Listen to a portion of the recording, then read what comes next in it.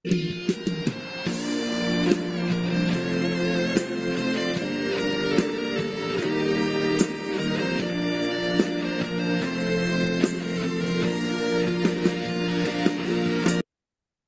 兄姐妹们平安，我是基督六家英文部牧师刘鸿昌。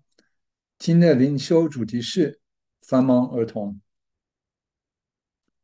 最近台湾一个美语补习班秀出班上一对兄妹的作息表：早晨5点50分起床，写公文式数学题，上学一整天，放学后在车上做功课，去补习班补英文，车上吃晚餐，回家后练琴，睡前再练习英文，直到晚上11点半才睡觉。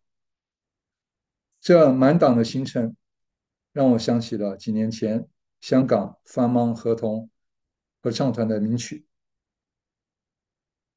歌词是这样：不可休息的一对手，带出功课永远在背后，学会通识加重音数，只懂珠心算还不够，沉醉于小提琴，得奖无数，吉他比赛我却不会退让，决心要写好中文书法，英文德文也合格。绘画、奥林匹克数学温暖了我的心，体操、刺绣我也要学，电脑占星工作坊还要去补魔术和跆拳道，社交舞跟剑击不可以放弃。无法解释我为什么会暴露的古筝，兴趣班就是无限多，请收我吧，名校拉沙中学，真的爱你。了解香港人听了这首歌会大笑，然后笑着笑着就哭了。香港的儿童们不但要读中英数本科，还要补习日文、德文，体育、音乐各种课外兴趣班更不可少。一切的繁忙都是为要进入家长心目中的名校。我女儿在香港读的双语幼稚园，本来刚成立，没有什么名气，但是历届毕业生进入了不少名校之后，幼稚园本身也变成名校了。有一次，校方安排家长们参观他们教学，我看到老师们教小朋友碳水化合物这个名词，觉得很诧异。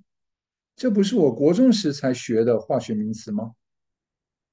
教学完后，老师与家长们座谈，一个家长竟然举手质问老师：怎么你只教他们中文的碳水化合物，没有教他们英文的 carbohydrate？我这才恍然大悟，原来香港的学校和老师们疯了，是因为香港的家长们已经先疯了。等到两个女儿都上了小学，我的时间空了出来，于是回到神学院里读书，为将来牧职做准备。没想到香港神学院和美国的大不同，日程排得满满的，大半日的课不说，中午还有舞会，没有学分，但是强迫学生参加。寒暑假呢，可以休息了吗？不可以。第一年暑假有宣教实习，第二年暑假有牧职实习。那么短短几周的寒假呢？别担心，校方安排了特别讲座和退休会。3天退休会行程，我一看都傻了眼。从早到晚的活动、讲座、小组讨论、神学反思，哪来的时间退休？哪来的时间安息？比平常的上课日还要累。我再次恍然大悟，原来只要进入香港的教育体系，我也不得不成为繁忙儿童。就像其他的繁忙儿童一样，我的繁忙也是被逼的，被强加在我身上的。圣经里也有个繁忙儿童，他不但自己繁忙，他也想逼别人一起繁忙。路加福音10章38至42节，耶稣进了一个村庄，有一个女人名叫马大，接他到自己家里。他有个妹妹名叫玛利亚，在主的脚前坐着听他的道。马大伺候的事多，心里忙乱，进前来说：主啊，我的妹妹留下我一个人伺候，你不在意吗？请吩咐她来帮助我。主回答说：马大，马大，你为许多的事操心烦恼，但是不可少的只有一件。玛利亚已经选择了那上好的福分，是没有人能从她夺去的。朋友们，你也是繁忙儿童吗？你的繁忙是自己找的，还是别人逼的？人的繁忙很多时候和证明自己脱不了关系。补习班秀出学生的繁忙作息，因为要证明自己的学生优秀杰出。家长逼孩子们繁忙，因为让他们不输人，赢在起跑线，进入名校光宗耀祖。如果孩子不输人，表示家长自己也不输人。